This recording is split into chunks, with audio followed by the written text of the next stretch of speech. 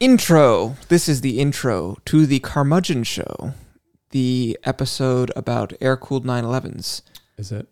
It is, yes. In this episode, we discuss the air-cooled 911 and its evolution over the decades, despite it not being the most interesting choice in a sea of wacko old cars. I'm going to let you keep digging yourself deeper. And unfortunately, I have to apologize to everyone. I ate my entire lunch, which consists of one blueberry almond breakfast bar packet and then 3 little ones. I tried to stay away from the microphone, but if you hear chomping, that's me. Sorry. I also have to say that... who you are and who I am, because I failed to do that. Okay, that is Derek Tam-Scott. I am Jason Camisa. This is the Carmudgeon Show. Part of the Haggerty Podcast Network. And if you'd like to help support Haggerty's content, including this podcast, you can join the Haggerty Drivers Club. It includes a subscription to our award-winning magazine, unlimited access to our valuation tool, 24/7 flatbed roadside assistance for all of your classic cars, free classified listings, exclusive coupons and offers, and early access and VIP perks to select Haggerty events. There's more information in a link that is ostensibly below, unless I forget to put it in. Ostensibly. Yes. Rock and roll. With the clapping. Clap.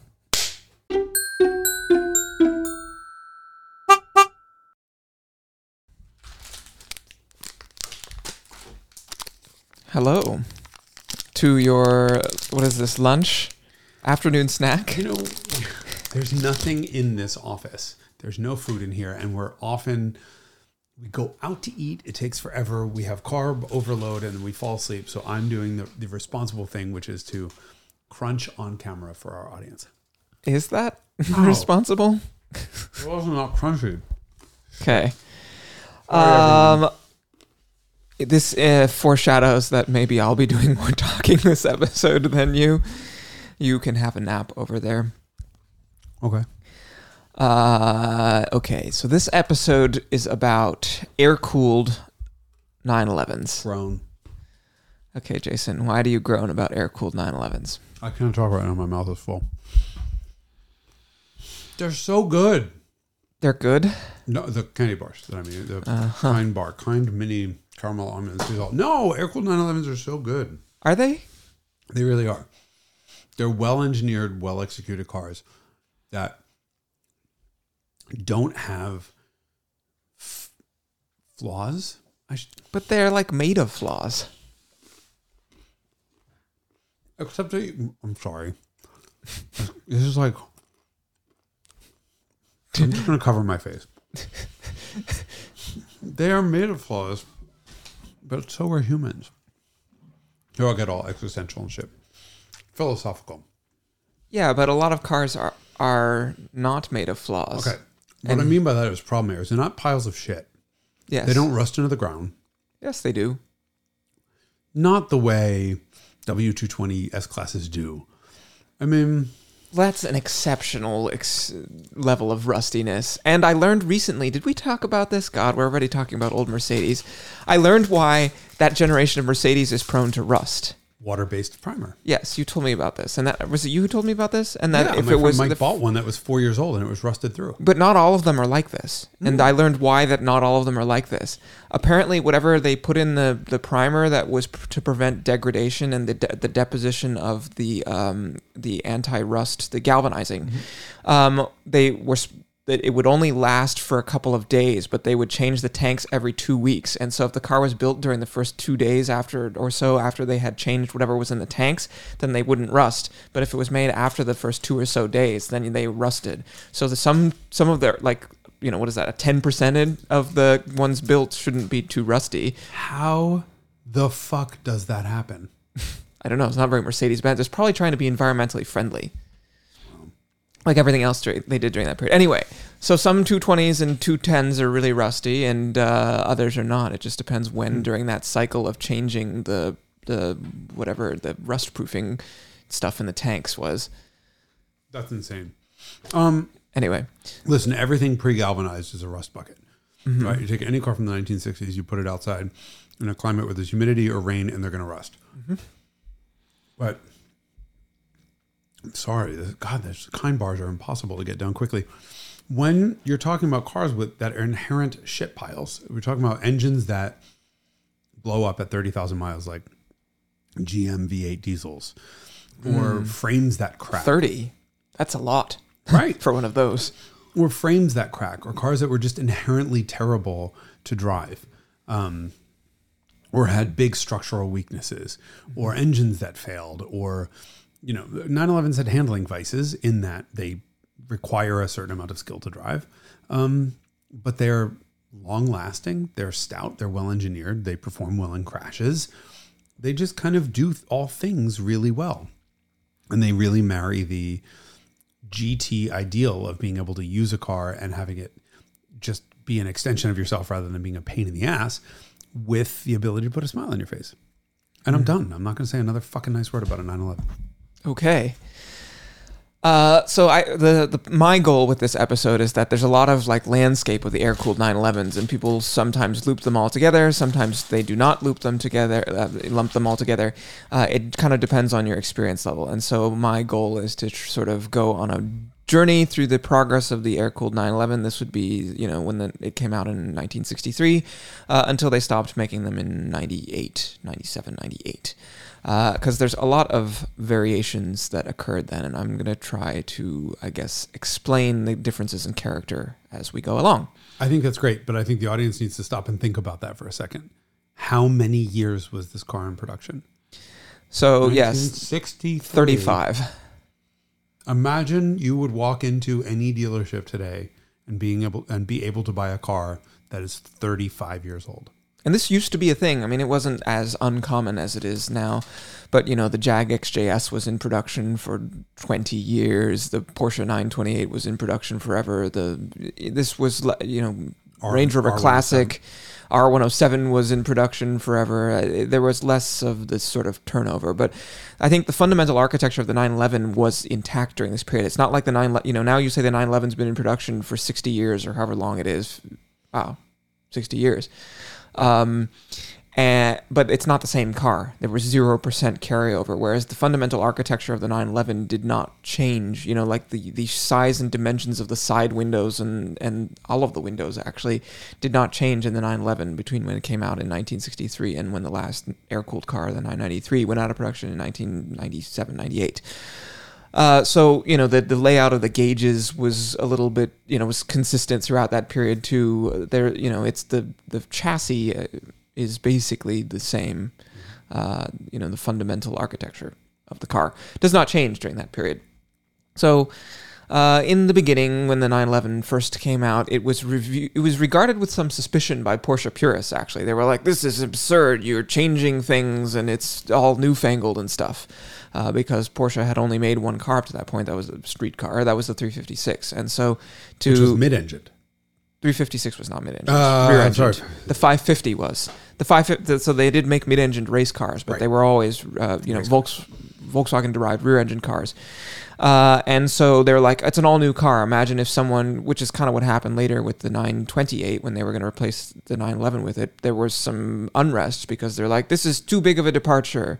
And so the car was actually, now it's weird to imagine this because it was so revered, or it is so revered now, but, among Porsche purists, it caused some hand-wringing when the 911 appeared in the 60s, which is funny because now it's so embedded as a thing. Yeah, it lasted for 35 years. Yeah, so they were 2 liters, air-cooled. They were the so-called short-wheelbase cars. Short-wheelbase cars went from 65 to 68. 2-liter flat 6. 2-liter flat 6, yes. Replacing the 1600cc pushrod flat 4. We're not talking about the racing engines, which were also available in 356s. 2-liter, 130 horsepower. They're not terribly fast. They have skinny tires and wheels. They're 4.5-inch wide steel wheels, wood steering wheels, green gauge faces and chrome. It's a very 1960s look and feel. And they went to long wheelbase in 69, but still left them with 2-liter engines. And then in 70, they increased the engine displacement to 2.2 liters. Okay, so why the change to? I'm going to represent the neophyte. I don't know what that means. The person who's eating while watching this on YouTube. So, okay. Why the long wheelbase stretch? So the overall length of the car did not change when they increased the wheelbase. So they just moved the rear wheels aft, and that was to cure the wayward handling issue of the early 911s. The early 911s were known for being handfuls because the weight distribution was so rear biased, and so by moving the rear wheels back by about 2 inches, they didn't move the transmission or engine, and they didn't change the length of the car. They just moved the wheels back. So the drive shaft, the half shafts are angled on all long wheelbase 911s until they probably redesigned the transmission, which they did for the 72 model year when the 915 came out. So they're angled rearward. They're angled rearwards, so they didn't have to move anything else. But that was to improve the car's weight distribution. The early cars had lead weights in the front to improve the weight distribution, to shift it forward. And so the other thing that they did to increase rear grip was they went to staggered wheels. Although the Carrera got staggered wider rear wheels for more grip in late 72, 73 model year. And then I guess it probably became standard sometime later in the 70s to have wider rear wheels. From the driver's seat, can you really tell the difference between a long wheelbase and a short wheelbase car? It's hard to answer that question because they made so many other changes around the same time. We tend to lump, these cars are called long hoods. Long hoods because that's before they went to impact bumpers. The hood is physically longer before they moved the bumpers higher, so they shortened the hood. So you can tell a long hood when you look, it extends past the fenders, correct? Yes. And so all these long hood cars now, I think by especially more younger enthusiasts, they differentiate long hoods and impact bumper cars, but they don't really differentiate among all the long hoods. And there's actually a lot of character difference. If you drive like a 65 911, it's quite different from driving like a 71, actually. I have. I drove a 65, and other than the fact that it was very sweet little flat six, sounded aggressive, didn't really move all that quickly. It's slow. It's 130 horsepower. But the thing that I remember the most was the steering wheel was enormous, and the steering wheel and shifter and the shifter almost hit the steering wheel. There was kind of like no actual room for a human in there because the steering wheel and the shifter all took it up. Yes, and these are dogleg cars with pretty vague shifters. It's a decidedly 1960s experience. And when they went to I would say the first really modern is such a weird word. Decisively different feeling 911 is, probably the 2.2 liter cars, but they changed the engine, and you're just going to eat all of those. Well, this was my meal. It was your lunch. Yeah. And so, there is an appreciable difference, but a lot of it is wheel width. Like when you go to 4.5 versus 5.5 inch wheel cars, there's an appreciable difference in grip for sure. So let's see. So then the Targa appears in 67. 67 also marks the appearance of the 911S, which is the same displacement but 30 more horsepower. So it's 160 horsepower instead of 130. And Targa appeared in that form because Porsche, like many automakers, believed that the convertible was going to be outlawed in the U.S. market because of pending rollover legislation. Correct. That didn't happen. Correct. And so the early ones, it's basically just a hoop, and the rear window zips out separately from the hard top part that goes over the passenger compartment. So you could basically have an almost completely open air car. It just has a roll bar like a VW Cabriolet. But the zip out rear window was plastic, and it was a pain in the ass, and everybody was very annoyed by it. And so you could optionally get glass, and then eventually they were like, they should can the plastic. Now those soft window cars, they're called soft window Targas, are mega valuable. There's a huge value premium for a soft window car over a glass window Targa. The soft window Targas disappeared, I think, around 69.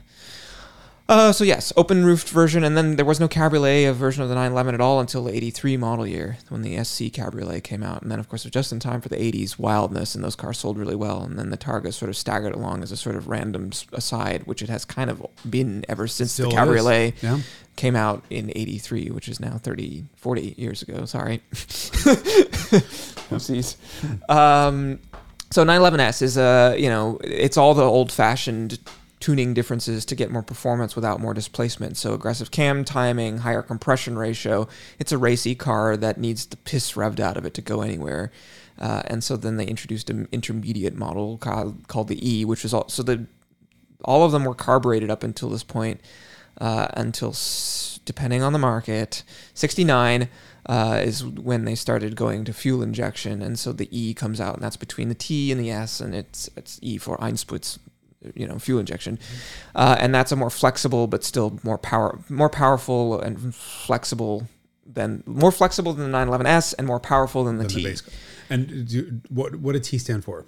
Was there anything? E for Einsputzung, T S for Super. I don't know. Sport, yeah. Right.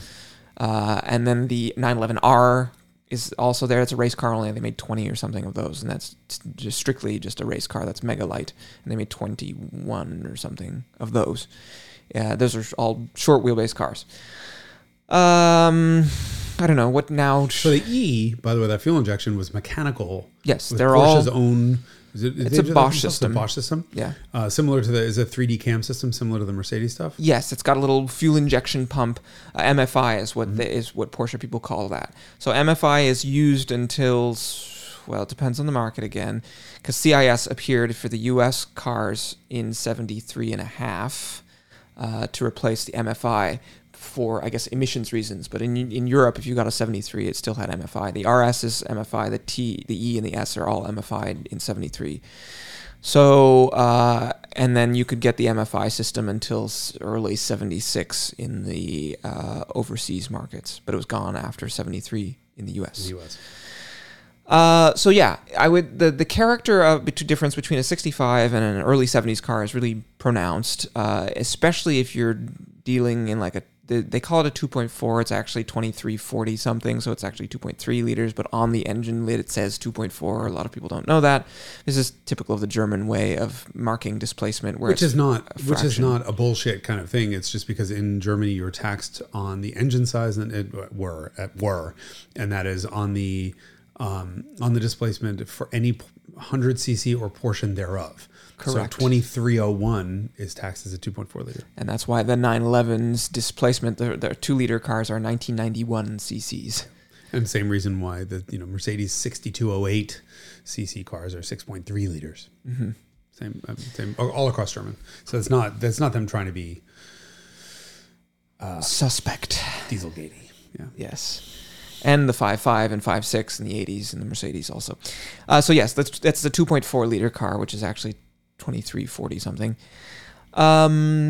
So then you get these early 70 cars, I think, are the ones that, unless you're hot rodding them, the long hood cars have a character that I would say is really genuinely vintage. Whereas when you get into the 70s, especially if the car's hot rodded a little bit, it's a car you could genuinely use. Oftentimes, if someone is buying an early car and they're like, should I get a short wheelbase or a long wheelbase? And I was like, unless you specifically like the sort of the lightness and delicateness and scariness and the 60s-ness of a short wheelbase car, I would say get a long wheelbase car. It's just a little bit more useful. It's a little bit more torquey. It's a little more contemporary. It's a little more performant. And so...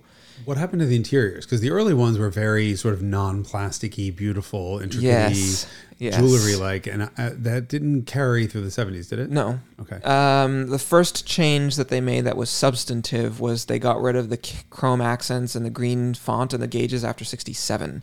So if you want maximum 60s experience, you're 67 or earlier short wheelbase. 68s are kind of weird 1-year only characteristics, and a lot have generally been considered less collectible because you lose the green gauges, you lose the early style door handles.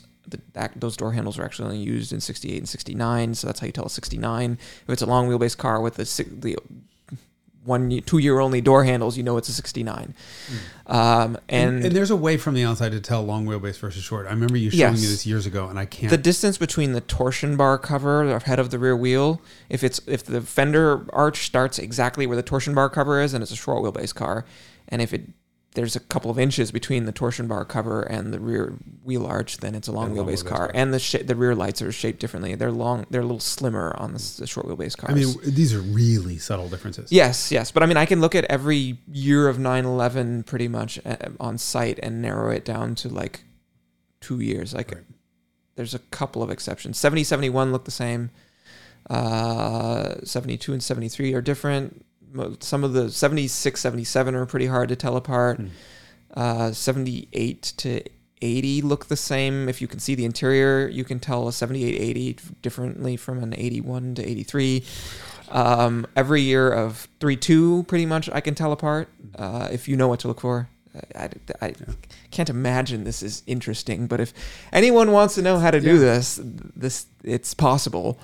One person. Someone will, yes, somewhere. No, I think it's neat.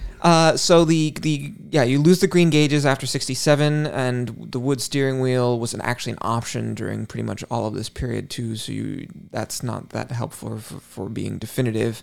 The interior lost almost all of the bright work by 69, pretty much. So yes, there's 1 year only long wheelbase, 2-liter car, and then 70, 71 are all 2.2s, and then 72, 73 are all 2.3s, 2.4s. But they have an exterior oil flap, which everyone knows on 72s. So that's how you tell a 72 from a 73. Everybody knows. All the 911 people know that on the right rear fender, I don't know. The reason why they did this is because the oil tank initially was behind the right rear wheel, and they were like, it would improve the weight distribution if we put the oil tank in front of the right rear wheel instead of behind it, so that it's closer to the center of mass of the car. But then it made reaching the oil tank difficult because it's like, basically behind the door. Right. And so they put a little flap there where you could access it and then put oil in. But of course, full service fuel service stations expect a door on the right rear fender to be fuel. So they were always, full service gas stations the guys were always putting gas in the oil tank, which is bad. That's why you never move to New Jersey. Yes. New Jersey or Oregon. Oregon, where they pump the gas for you. Yes. They will destroy your 911. So they did that in 72 only, and then they were like, fuck this, we got to undo this because this is a functional difficulty. So they moved the oil tank back behind the right rear wheel where it stayed until 89. And then the 964 came out, they moved the oil tank back, but they left the filler in the engine compartment and just put a very long tube on it, which was really the solution they should have done in 72. Yeah. So the oil tank did move eventually back there for that reason. So 72, 1 year only, oil tank it's a dry sump, so it has a substantial tank full of oil. How many quarts of oil did they use total? 11. 11, yeah. Or so. Yeah, it's between 10 and 11. A lot of oil. Well, there's no coolant. Yeah. It is the coolant. So when you think about it like that, it's not so offensive, especially since oil weighs less than water per gallon. Yes. By 2 pounds per gallon. There's a 2 pound that's gasoline. I don't know about how much oil weighs actually per gallon. I'm sorry. I've not done this research. Somebody from Mobile One, reach out and let us know. So then they went impact bumper in 74. And 74 was like, those cars, 74 to 77 are called mid-years. It's the first of the impact bumper cars. They were like derided as shitty for a long time. Because of the bumpers. Because of the bumpers and because the car got heavier but didn't really gain any power because they were trying to meet emissions. And so the cars got heavier, so they got slower without really picking up power. The MFI is a really actually pretty spicy way to do for induction and injection to occur. And CIS is kind of more civilized and modern and a little bit less exciting to interact with. You stumbled on the question that I was going to ask, because often we have cars that were carbureted and became fuel injected, especially when they became fuel injected with Bosch CIS, K-Jetronic. They sort of lost a lot of the edge and a lot of the intake noise. Some of them. I mean, some cars are spectacular with it. Yeah. Tell me the difference between the carbureted cars, MFI cars, and CIS cars in terms of personality and what you experience. So the carbureted cars vary depending on what kind of carburetors they have. The early ones were Solexes. They're triple throats. So 2 triple throat carburetors, 1 for each bank. And then the 911S had Webers, and that was like the big deal, was that you got the high performance carburetors. And you get everything that you expect to get with Webers. And so what are the things that you usually associate with Webers?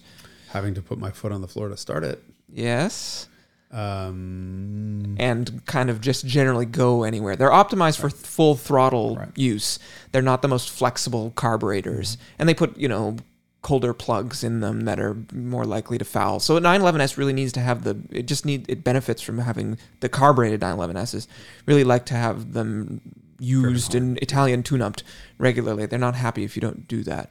So the Solexes are pretty docile by comparison to the Webers, which are a little spicier but need to be used at full throttle to get the most out of them. MFI, to me, is like the ultimate way to do an old 911 in terms of fuel injection. or no, in terms of fueling generally. They have lots of character. They have these long intake runners, and you get all this noise. They're really exciting. And the CIS is sort of, meh, it's fuel injected. It's pleasant enough. It's everything you would associate with CIS. It works. But it doesn't have as much texture and spice. So MFI cars are generally preferred to CIS injected ones. And CIS started 73.5 in the US. 73.5 in the US for the 911T only, and then became standard on all 74 and later cars.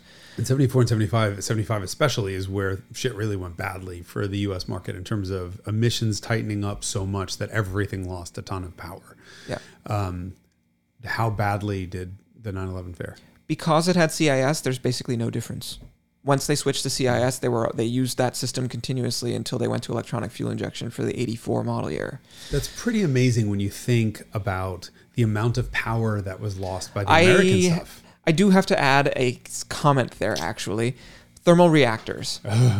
So CIS was, and they did use thermal reactors through the 70s before they went to three-way catalysts. I think you're going to have to explain what a thermal reactor is. So nowadays when we do emissions control, we do a closed loop system with a computer brain. That closed loop means there's an oxygen sensor in the exhaust, and that is transmitting information to the computer brain, which is telling it about how the engine is combusting, and then the computer brain makes adjustments accordingly based on the information it gets from the exhaust.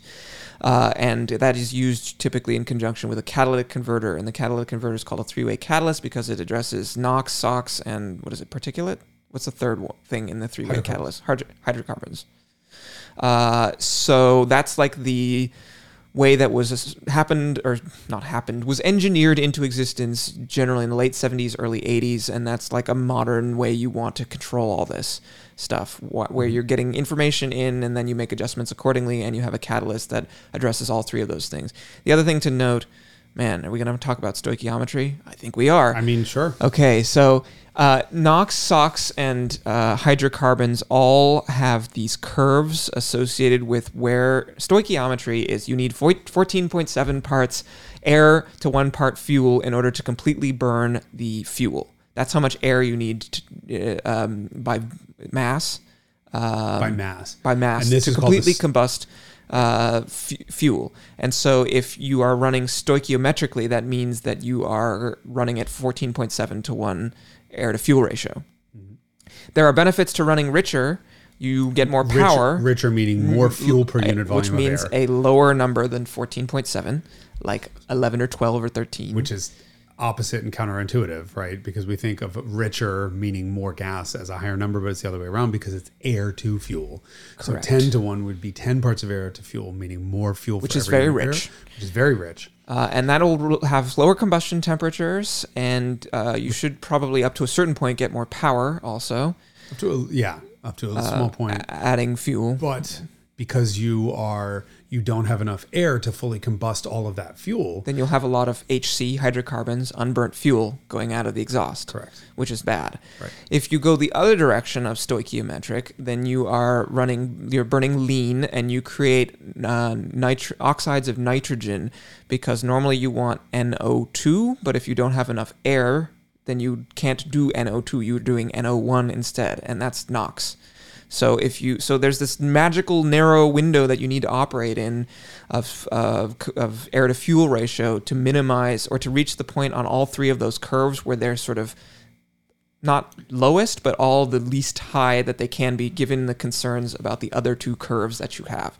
We should just put a picture up, and that. Well, there's a picture for that. But then the other thing just to remember is that the sort of Cliff Notes version of that is your fuel injection system or your carburetor has one job, and that is to measure the amount of air that's coming into the engine and to supply the appropriate amount of fuel. That holds true whether it's a single barrel carburetor or, ITBs on a V12 that's with modern fuel injection and a particulate trap, right? So it's measuring air in, applying the appropriate amount of fuel, and then a closed loop system monitors that exhaust to make sure that the mixture of air to fuel is in as this very one small narrow window to minimize effectively all of the emissions. Emissions in some case, or other times maximize power, depending on whether it's a race car that's carbureted or a modern street car being sold to yahoos.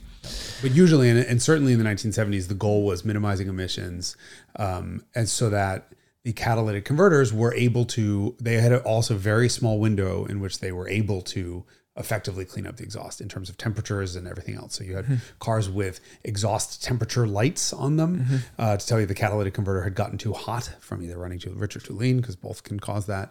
But that is still going on today.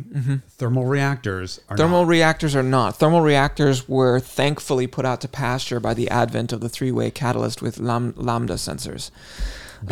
Lambda sensor being the oxygen sensor, yes. I remember, as an aside, that Volvo put Lambda Sonde on the grills of their 240s in the early 80s. And I was a child once, and there was a guy who had that on his car, and I asked the dude what it meant, and he said, I have no idea. You were a child once? Once when I was a child, I asked that question, yes. Anyway.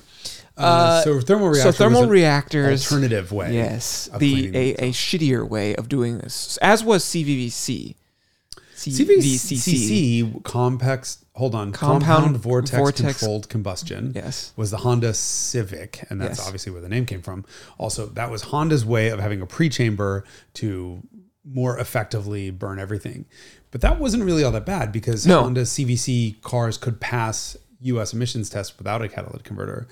And that was intrinsic efficiency, whereas a thermal reactor is an after treatment. Correct. Okay. And Go ahead. I know nothing about how they work other than they get really hot and break. Yes. So what they would do is basically recombust. It's like EGR almost. It's like you're adding. It's like an afterburner for a car. Right. It's adding extra. You add fuel in this the exhaust burner, which is in the exhaust system, mounted downstream from the engine, where you would more completely combust the exhaust gases. And what that tells you is that you're adding fuel and burning stuff and generating heat, but there's no way to get power from that. So it's bad for fuel economy, even though it's better for emissions. And in the case of a 911, the thermal reactor is directly mounted to the cylinder head, which is alloy. And so those cars would get real hot and they cook the heads. And so those thermal reactor 911s have a very bad reputation. Porsche has consistently technically innovated and then caused problems in 911s. This happened with the 996. People may be more familiar with the 996 problems: rear main seal leaks, air oil separators, and intermediate shaft failures. So anytime there's like a major technology change in a 911, you get all these technical problems. And then eventually people solve those problems, and then they're like, they're not so bad now. It's because they've all had their intermediate shafts done and rear main seals and air oil separators. And so the same thing happened with the mid-year. This also happened with the 964 when it came out in 89, because they went to a head gasketless system for sealing, which didn't work for shit. And so those cars all have oil leaks. And then the other issue with those cars is they have twin distributors, where the second distributor is driven by a belt off of the first distributor. And the belt would get too hot and it would break. So there was a distributor vent upgrade is a thing that all 964s need to have. It's cooling for the belt. Okay, we're not there yet, though. We haven't even gotten to Carrera 3.2.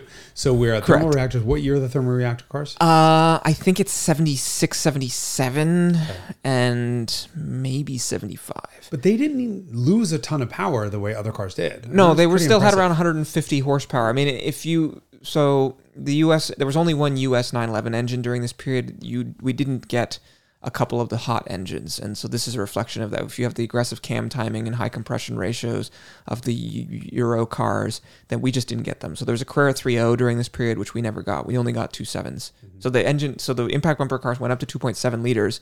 Power didn't really increase. So they increased displacement, power stayed more or less stable, and they added emissions equipment. And this was the way that this is the 70s thing that everyone was doing. Yeah, except most people added huge amounts of displacement. And power would be halved. Right, literally with like a 350 cubic inch Chevy engine or something. I mean, there was that. Also the problem that American Car Companies were using gross, which was just made up bullshit number, and then SAE net. But the 911 did survive.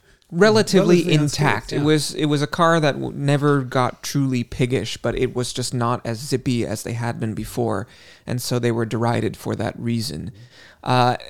Now, with emission standards no longer being relevant for 74s and 75s in California and all of those cars for everywhere else probably, 74s, the mid-year cars, 74s to 77s don't have the same sort of negative connotation that they did, because the technical problems were resolved by a lot of those 2.7s when they got cooked were replaced by 3 liters out of later cars.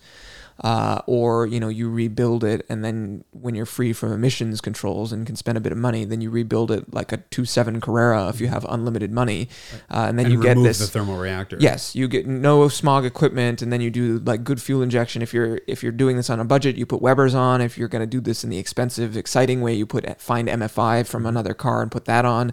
But there are ways to, even with CIS, you can actually make them enjoyable too. So everyone sort of undid the emissions controls from those cars, and if they survived. But the 74s have a bunch of 1 year only characteristics that mid-year nerds care about that most people otherwise don't. I would say of the mid-years, 76 and 77 are the least desirable. 74s are the most desirable because they have the 1 year only dark blue upholstery instead of black, which some people care about. More like chrome on the fog lights. There's a bunch of like sort of lighter weight structure stuff too. What else? Floor pans started being galvanized in 71 for rust reasons. That's really early. Floor pans only. Whole car went galvanized in 77. Still early. Yes. Well, the cars were prone to rust. So everything was pre-galvanization, but Yes. 77 was the early Piech, Mr. Piech. One day when we get to our Ferdinand Piech episode, he was a huge proponent of full galvanization, and I believe Audi was the first, which was under his guidance, was the first manufacturer to have their entire lineup fully galvanized. Yeah. It's a world of difference in terms of rust protection. In cars surviving, for sure. Absolutely. Because the early ones, if you're thinking about one, you really want to look for rust. Suspension floor pans, the batteries are in the front, and the acid kind of hangs out in the trunk floor, and then the floor rusts out. Battery boxes, like there's a lot of common rust spots for those cars. So yes, those are the mid-year cars. We only got one engine, which is the 2.7 in one state of tune. We got a Carrera in 74 and 75 only, and then it was just the 911, or I guess it was 911 and 911S, which were just trim differences for the U.S. market in 76, 77. The turbo arrived for the 76 model year. That was exciting. For the 2 seconds that it's on boost during the entire 100,000 miles exactly. it's driven. And then 78 is when probably the substantial changes. The car that came out in 78 was the SC, and that is the car that particularly in retrospect made the mid-years look shitty. So they just did a lot of engineering and solving of problems for this SC in 78 that made them sort of return to the form that was sort of lost when the first impact bumper cars came out for emissions reasons. So this is one of the confusing things, because prior to the 911 SC, if you had a letter after the 911, it meant something different. T was base model, E was injection, S was the fast one. Super. If it said Carrera on it, it was really fast. If it said R, it was for, it was a racing homologation. RS was a really spicy model. Now you have SC as the base car. Yes. And that's a little bit tough to wrap our head around. The only thing, the parallel is all 911s are now Carreras, right? Yes. It's sort of that thing where the 911 SC was just the base car. Correct. And that was the only 911 besides the turbo that was available during that time. During the mid-year era, the U.S. did have the base 911 for a while, and the 911S and the Carrera, but the base 911 was dropped from the U.S. market, I think, in 76, if I remember correctly. So for a hot second, there was just the 911S for the U.S. market, because we had the Carrera, which was, had it had the performant engine, would have been very exciting, and without that engine, it was okay. You got wider rear flares to accommodate, it was designed to accommodate an 8-inch rear wheel. And you had, front and rear sway bars and Bilsteins instead of bogey shocks, and, probably some trim differences. So it was the top of the line model during that period, but they're mostly cosmetic, a few like sort of chassis changes, but nothing like really sexy like the difference between a GT3 now. But Carrera, like the Carrera RS historically, the first one in 73, that was the GT3 of its day. Right. And so the SC came out. There was the only car besides the turbo that was available. It continued along relatively unchanged for a long time because of this famous story about how the 911 was supposed to be replaced by the 928 during this period. We talked about this recently about how when Peter Schutz was hired, he drew on the wall, despite his German name, he drew on the wall that the 911 would continue indefinitely, and how that was a big morale boost, and customers really liked it too, because the people did not take to the 928 from a sales perspective or any other perspective in a way that made Porsche comfortable enough to shit can the 911, which was originally that was the plan. And by the way, when you say he drew on the wall, he literally drew on the wall. There was a timeline in the Porsche office of all of the cars they had made, and 911 was supposed to end for 81, I think. Yeah. Somewhere in there, and of course I believe you, whatever you say. And the arrow sort of ended, and he wrote on the wall with a marker and just made it. He wrote off the edge of the paper and onto the wall, and then around the corner of the next wall to show the 911 was going to be continuing indefinitely. Right. And so that's why the SC was unchanged basically for 5 years, because they were sort of, it was a run out model. They were just like, okay, they were going to kill this thing.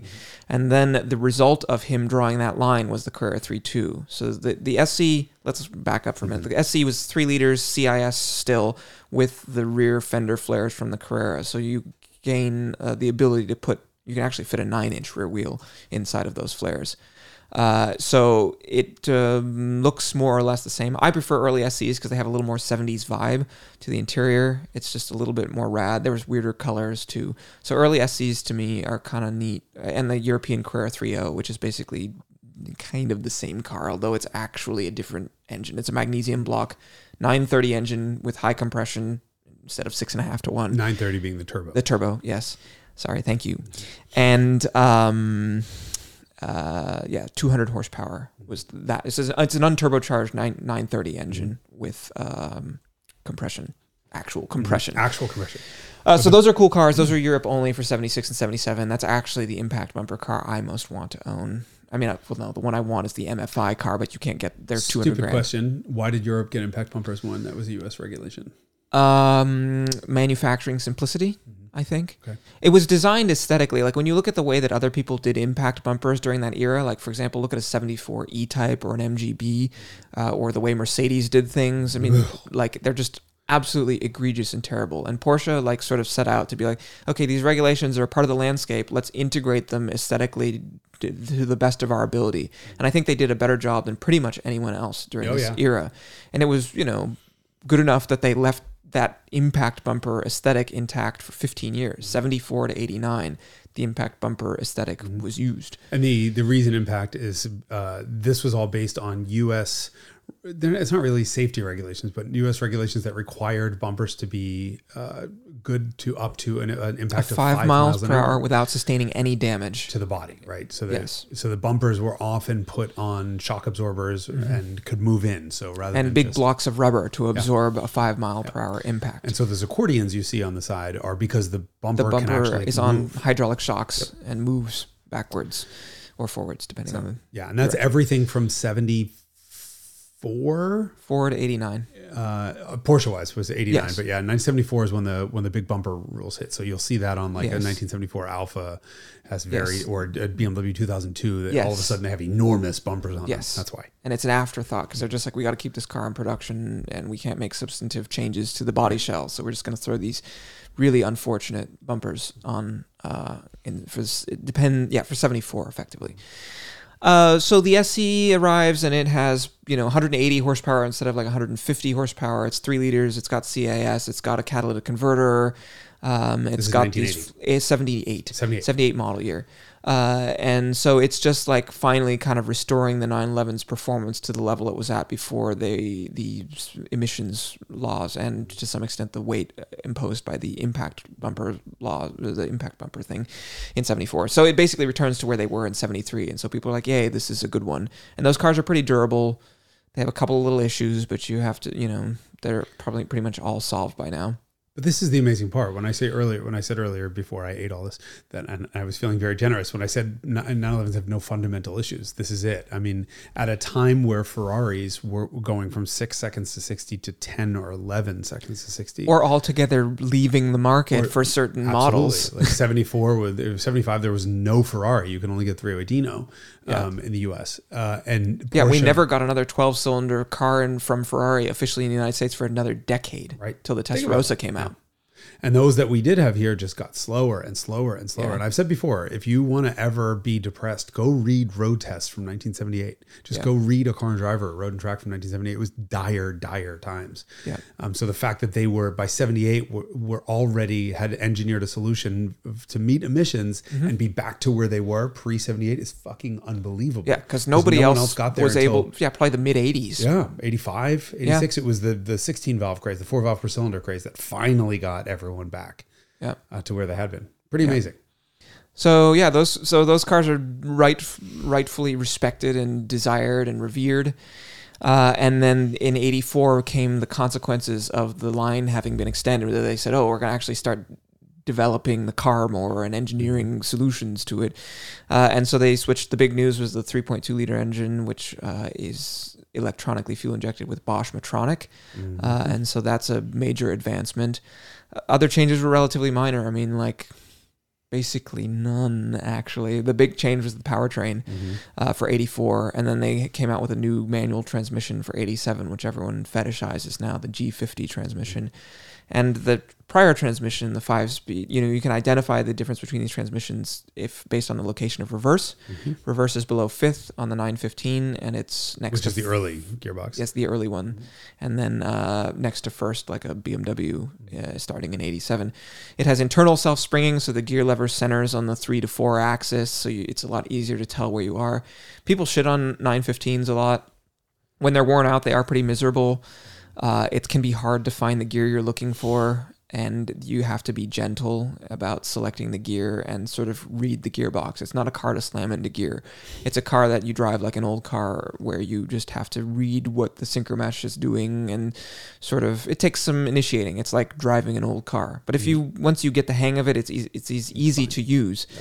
You just have to be sympathetic. You can't whereas a G50, you kind of can just drive it like a modern car. Slam it into gears. It doesn't really care. Yeah, but even modern cars should be shifted with 3 fingers on the knob. That's it. Never with this fist bullshit. Exactly. I've said this too many times. So Carrera 3.2 comes out as mostly powertrain differences. In 84, and then the car was developed pretty continuously. The big change was the gearbox change for 87, when you went to a hydraulic clutch during that time also instead of a cable clutch. So the only major mechanical issue with 3.2s was premature valve guide wear. A lot of those cars got head jobs pretty early in their lives, 50 or 60,000 miles. They just smoked. They smoked, that's right. So that was a common 3.2 issue, but otherwise they're bulletproof. The only computer in the car is the ECU. Otherwise, the engine computer. Yes. Control unit. There's no ABS. There's no power steering. It's still torsion bar springs, which is pretty old fashioned for the 1980s. But the cars are kind of magical to drive, especially when well set up. The only other torsion bar car I can think of in the 80s other than a Alfa Milano was a Honda CRX. First gen CRX was torsion bars. Interesting. It's something that I always forget, and I'm freaked out. There have to be others. Yeah, there have to be. We should do an episode maybe on torsion bar cars. Milano and GTV6. That's probably, that's true. Yeah, very rare kind of. Yeah, it was a treatment that was not common any longer in the 1980s. So those cars are very simple and robust as long as they've had the engines done, and some of my favorites. And they're 20-year-old cars at this point. Yes, right? Correct. The fundamental architecture is 20 years old. And it's really super obvious in the interior because now you're getting into the yuppie era. And so they're all red for this reason because it's the 80s. And they all have leather interiors, and they all have sunroofs for the US market, and power mirrors are added, and air conditioning is standard equipment basically for the US market by this period. And so you get this addition of all this shit in a car that was never supposed to have that stuff. And that's why when you look at these cars closely, you're just like, what the fuck? Just stuff is strewn all over the interior for switches. Case in point is the adjusting of the electric mirrors. The joystick is on top of the right door, kind of in a place where you're like, yeah, that's a reasonable place. The left door. The left door, the driver's door, where you'd expect the joystick for the electric mirrors. The switch to switch from left to right mirror, however, is not visible at all. It's underneath the dashboard, and it's a rocker switch that's left or right, and that's like it's miles away from the joystick. Sunroof switch is also located under the dash and unmarked, and you just have to know that it's there. The wipers, variable intermittent wiper. Yeah, the wiper. So the rheostat is just between two gauges, whereas all the other wiper controls are on a stalk. I mean, it's just shit strewn around like confetti. The HVAC controls are located in 3 separate locations. There's a master switch between the seats for the heater boxes, and then the air conditioning stuff's ahead of the shifter, and then on the dashboard there's like another thing where you're like, I don't know what the fuck any of this means. It's all rocket science. So like it's kind of an ergonomic disaster. It's all stuff where if you drive the car for a week you figure it out, but people bitch about it endlessly, and it's nonsensical. And of course all that is because they added all the stuff, because the car is by this point a $40,000 car, and expectations from yuppie people who are buying these cars instead of weird sports car nuts is that the car should have a bunch of features in it at that given the price point. Then the 964 arrives. That's the most substantial change that the 911 got at all. What year is this? This is 89 for the Carrera 4. And the 959 arrives in 86, and it's full of technology and computers. I mean, like... So you're throwing out numbers there for a second. Let's. The 959 is not really a 911. The 959 was a development. It started as a 911 underneath there somewhere. It has the same windows, and the dashboard looks like a 911. Yeah, and in the back end looks like it's over fendered 911, but that was Porsche's basically technology showcase. Think of it as it's the predecessor of the Carrera GT. Exactly, Carrera GT or 918. So that's its own kind of thing. It's a hypercar. Right. It's a full-on hypercar. They built 200 something of them. They were like obscene money, million Deutschmarks. I think it was the first car to hit a million Deutschmarks, which was $600,000. Yeah, and they still lost money on all of them. Yeah. One of the most amusing things about the 959 when I interacted with one for the first time was I opened the trunk and it's like tiny because it's just full of huge computers. Yeah, everything it's 4-wheel drive, twin turbocharged. I mean, it was just like maximum technology. Water-cooled heads with an air-cooled block. Correct. Yes, also true. Crazy. I think its cylinders might have been air-cooled also. Just the heads were water-cooled.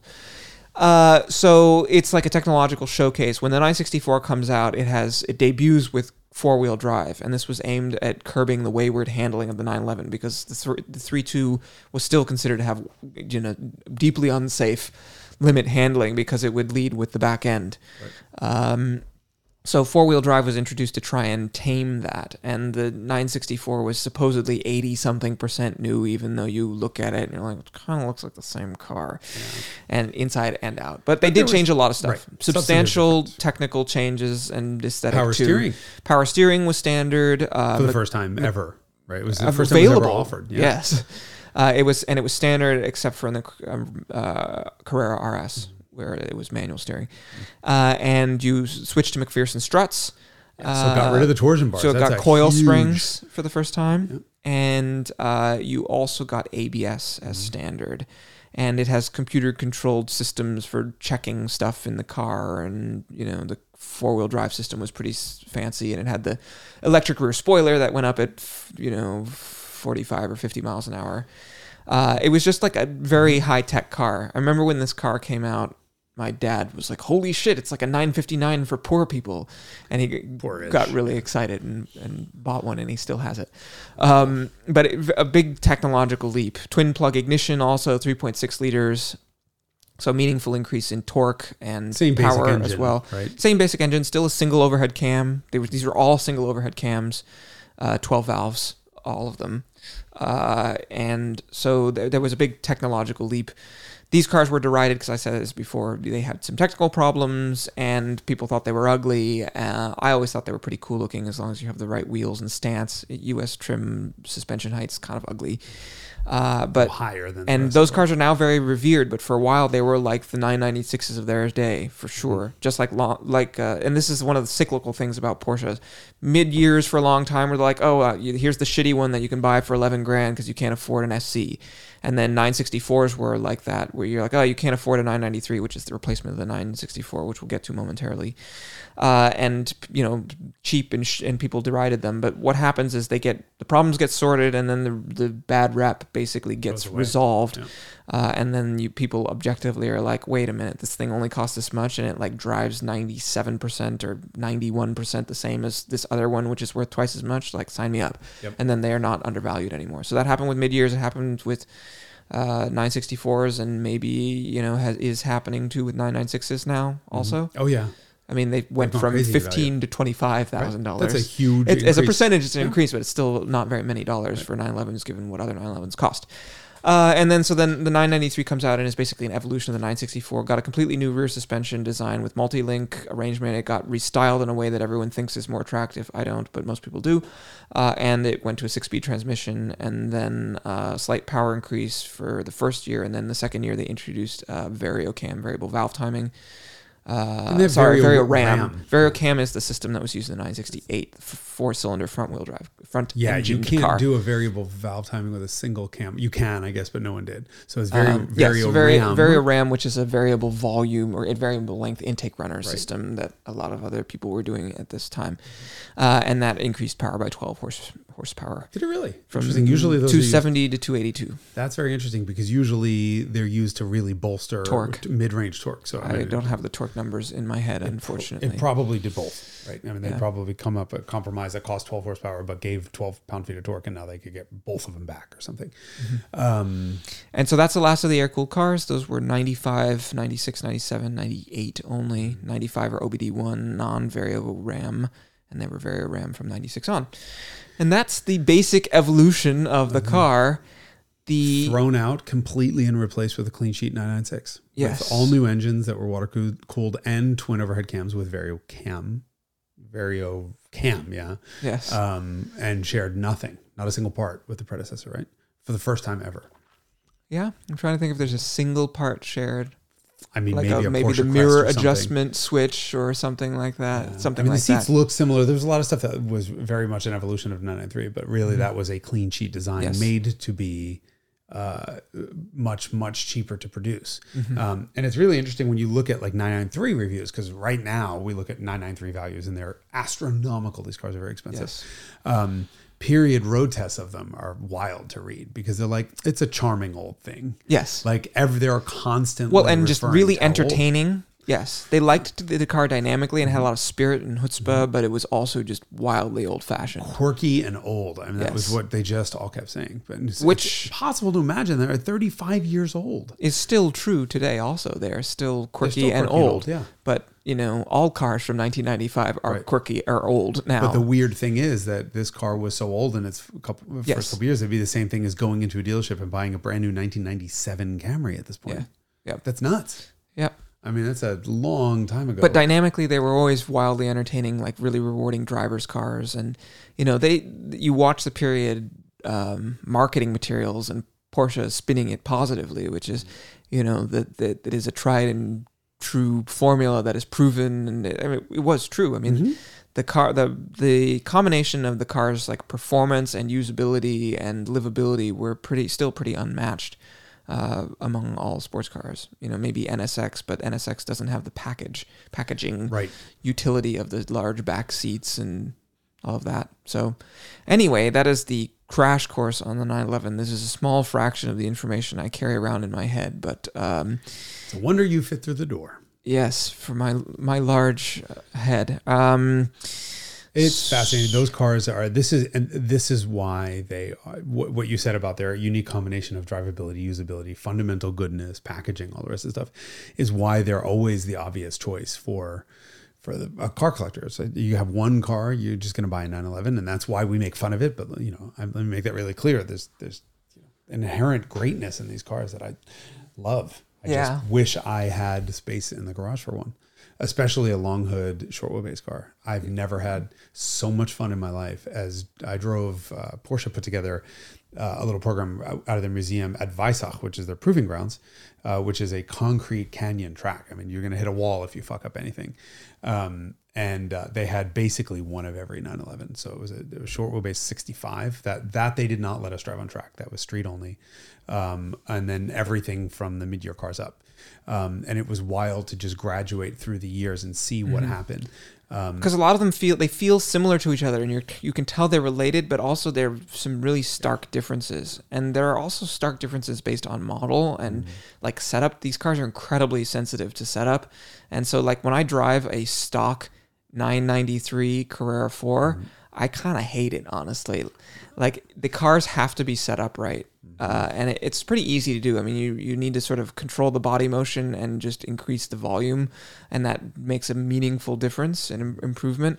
But the like variations between model and it's true of 911s now too. The character of a GT3 now is very different from a turbo or a Carrera. There's really, even though they all look the damn same, there's incredible variations in experience. A turbo cab is not the same experience as a GT3 RS. No. Very, very different. And that was true in the old days also. So, the more of them you drive, the more you realize how different like a 73 Carrera is from a 65 911 is from a, early 930, even though they're all 5 years apart from each other. Was there a bad one?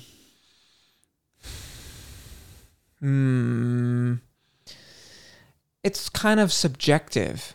When you do a cabriolet, you lose structural rigidity and aesthetics. And so there's a reason why now cabriolets are worth like a third less than equivalent coupes. So are they bad? No, they're not. No, none of them are bad. But it's sort of, I miss the structure. When I drive a 911, the cowl shake and just lack of structure. Like, I really miss it in a 911 because the purpose of a 911 is to haul the mail for me on a good road. And a car like that where you've missed the structure is, problematic. Okay. So, yeah, none of them are bad. But depending on your mission and what you prioritize, you should buy the right car. For me, it has to be rear-wheel drive. For me, it has to be rear-wheel drive and naturally aspirated. And no power steering for me. I'm okay with the power steering. Remember the power steering in my 964? It's very good, but give me a Carrera 3.2, so I have modern engine management, and that Carrera 3.2's got a lot more top end than an SC does. SC's kind of a flat torque curve, and 3.2 is very spicy by comparison. Especially when you do a couple little things to it. I drove them all stock. But that combined with snow tires on a racetrack was easily one of the most fun cars I've ever driven. And it's just a nice set of compromises that meets up with what I want. To me, it is the benchmark for steering. I know that you treat the Lotus that way. The steering wheel on the Lotus is too small for me. I can't have a good time with the steering wheel too small. Okay. I mean, even 996, which was power steering and not particularly known for its steering in the 911 lineage, is better than just about anything on sale today. I mean, other than McLarens, which are still hydraulic and really, really talkative and good, I would say even a 996 has better steering than any other car on the road. Yeah. So 964 is great also, but I really love the sensation of the mass moving behind you. It's the defining characteristic. Yes. So to me, all of the 911s until 997.5 and 991 were that there's very little weight on the front and a lot more on the back. And so you have a much higher natural frequency of the suspension up front. So you kind of get a quick up and down, quick up and down. And in the back, you don't get that so much. It's much more slowed down, but you get a left, right. So as you're driving, the front end of the car is up, down, the back end is left, right. And you get this sort of like undulation over the road that never quite stops. Every time you turn the wheel, the slightest little motion, you'll have a half a second delay, and then the back sort of responds. And when that happens, you get a tug in the reverse direction with steering. It is the defining characteristic of every 911 up until the 991.1. So some, late 997s maybe a little bit less so, and the four-wheel drive ones less so. But it is the best thing in the world to feel that nudge back, because you know you have a caged animal behind you, and you went there and he over to the other side of his cage, and now you're pissing him off. And keep going on a slalom, and you realize he's gonna fucking bite you. And it was the greatest communication, the greatest dialogue you can have with a car is that. And the Elise doesn't have that because you don't feel weight transfer. So because it's in the center mass is in the middle of the car. So yes, that's why. But like I said, it's an unimaginative choice, and so it's the car you drive for yourself. 911 ownership is approved if you're driving it for yourself. If you're driving it for other people as a flex or for street cred, then Get a turbo cab then you should automatic sell your and- car, because there are real drivers out there who deserve to own these cars for $15,000 or $20,000, which is what they used to cost. And I really am that's my least favorite thing about all of this, is that you used to be able to buy a Carrera 3.2 that was wonderful for 20 and like pretty decent and usable for 15. Mm-hmm. And that's so tragic that those days are gone, because everyone who's driving around who's like, what should I buy? I guess I'll get an E36 M3 since I have $15,000 to spend on an enthusiast car. All these people who are driving enthusiasts deserve to be driving around in air-cooled 911s, because it's very incomparable. And if you ever thought Derek wasn't an old man, this In My Day speech has been brought to you by Metamucil. Well, it's working, so I've got to go. Ew.